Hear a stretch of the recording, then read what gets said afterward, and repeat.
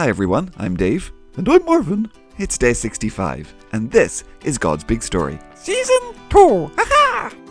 It's a story. It's big. Never boring. No way. For His glory. Always. It's God's big story. God's big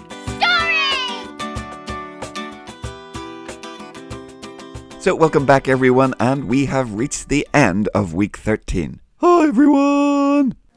Nobody knows what he's gonna ask now.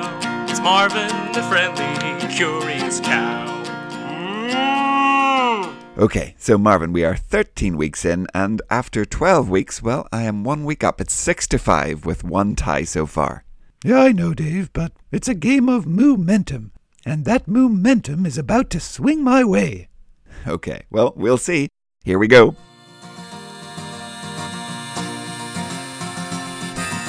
What do you remember? And what do you know? Let's find out because it's Friday. The Friday Quiz Show. Yeah, it's the Friday Quiz Show.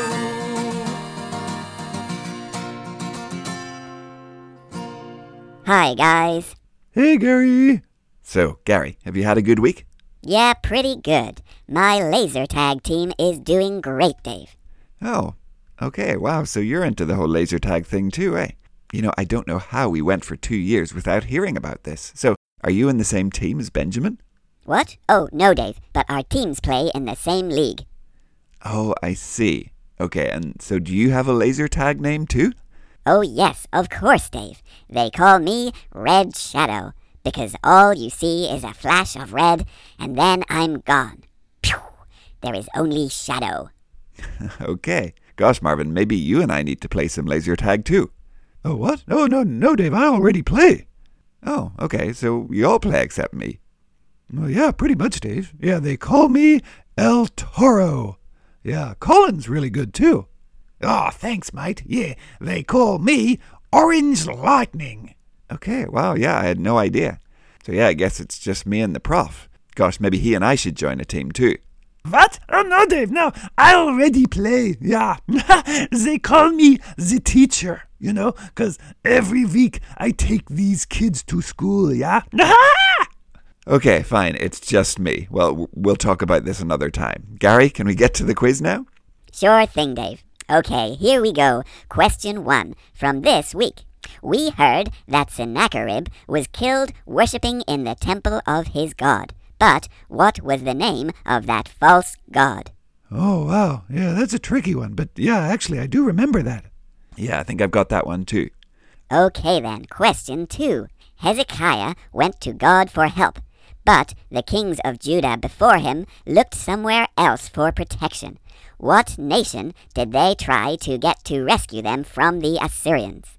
Oh, yeah. Yeah, that's not from very long ago. Yep, I got that one too, Dave. Yep, and me, Marvin, so here we go, question 3. Yep, here it comes. Question 3. If you put the books of the Bible in alphabetical order, there are 2 books that would be right in the middle. So book 33 and book 34 of all 66 books. So, can you name either of those 2 books? Closest book wins. Oh, okay. Okay, let me have a think. Yeah, okay. Yeah, I've got my guess, Dave. Okay. Well, yep, me too. I've got my guess. Take us through it, Gary. Okay, so question 1. What was the name of the false god Sennacherib was worshipping when he got killed? Okay, I think that was something like Nisroch, right? Yeah, that's what I put too, Marvin. That's right. Good job.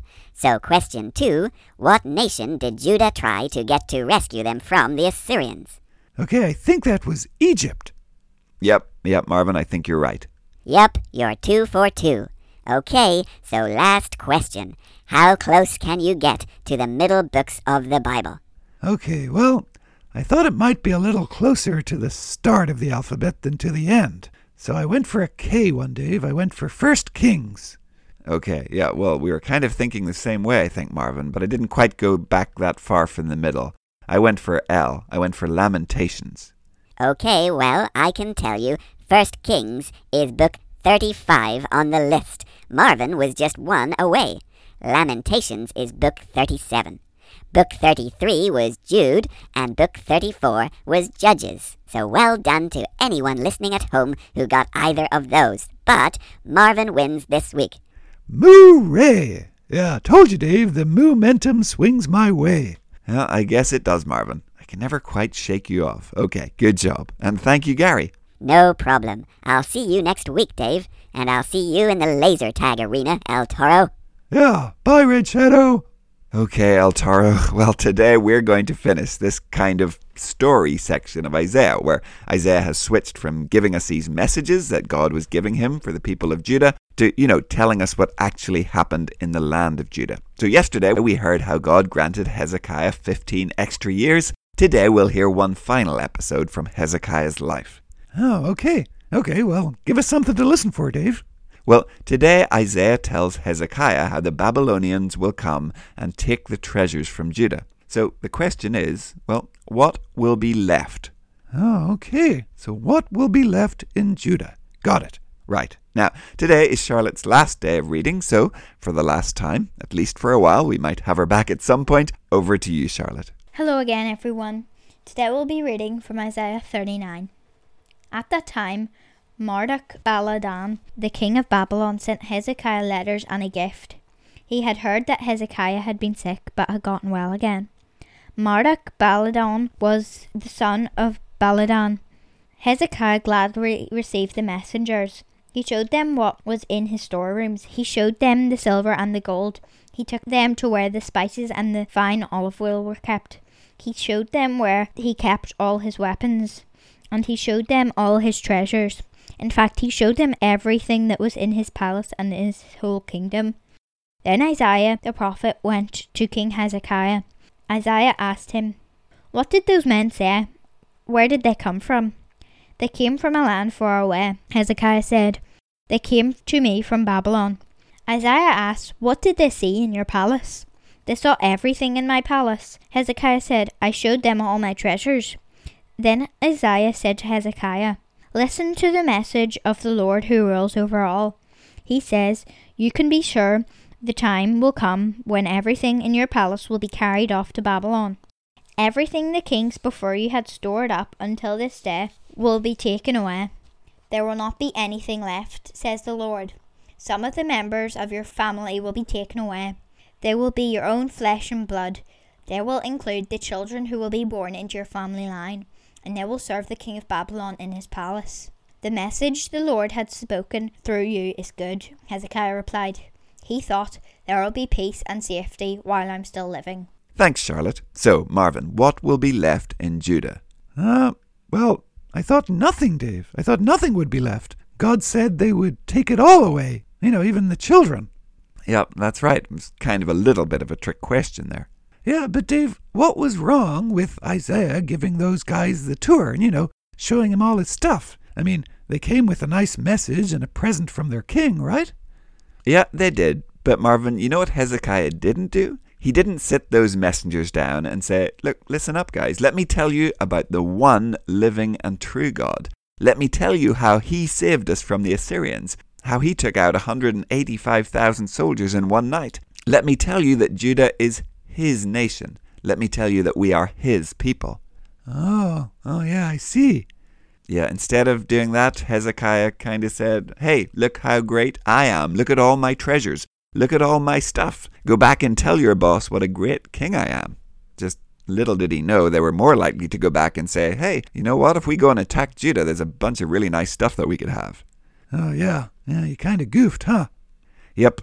Even though God had rescued him and Jerusalem from the Assyrians, even though God had healed him and given him those extra 15 years, even though in his song yesterday he said he would live the rest of his life without any pride, well, I'm afraid he couldn't live up to that promise. When he had the chance with these messengers from Babylon, he chose to glorify himself and not to give glory to God.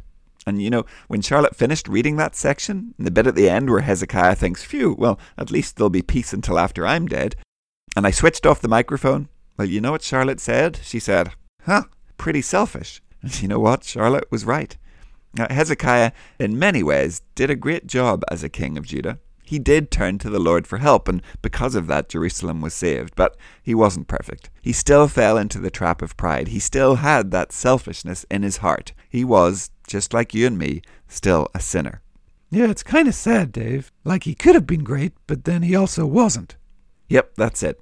So today, boys and girls, let's us glorify God. Here's a question. What's the best thing you've ever done? What are you most proud of? Maybe it's something that you've made. Maybe it's a prize that you've won. Maybe it's something nice that you did for someone else. Now, those are all good things, and it's good to be proud of those. But today, let's pray and say, God, this is the thing that I'm most proud of, but I know I could only do that because of you. Because you are the God who made me. You gave me those talents and gifts because every day you're with me and help me. You see, as we follow after Jesus, that's what we want to be about. Not saying, look at me and my stuff, I'm great. That's what Hezekiah did. We want to say, look at the amazing God who saved a sinner like me. He is the one who is truly great. Okay, got it, Dave. Yeah, so not look at me, but look at God. Yeah, glory to God, not glory to us. Yep, that's exactly it, Marv. And if you're an Eden Grover, you'll know that we have that up on a big banner on the wall of our church. It says Soli Deo Gloria, which means glory to God alone. You know, that's what we want to be about. And that's a good way to finish up week 13, I think. So, have a wonderful weekend, boys and girls, and we'll be back on Monday to hopefully give some more glory to our God. Yeah, sounds good, Dave. Okay, everyone. Yeah, have a great weekend. Bye for now. Goodbye. We'll see you soon. God's Big Story is a ministry of Eden Grove Presbyterian Church. Music and jingles by Dave, Josh, and Josh.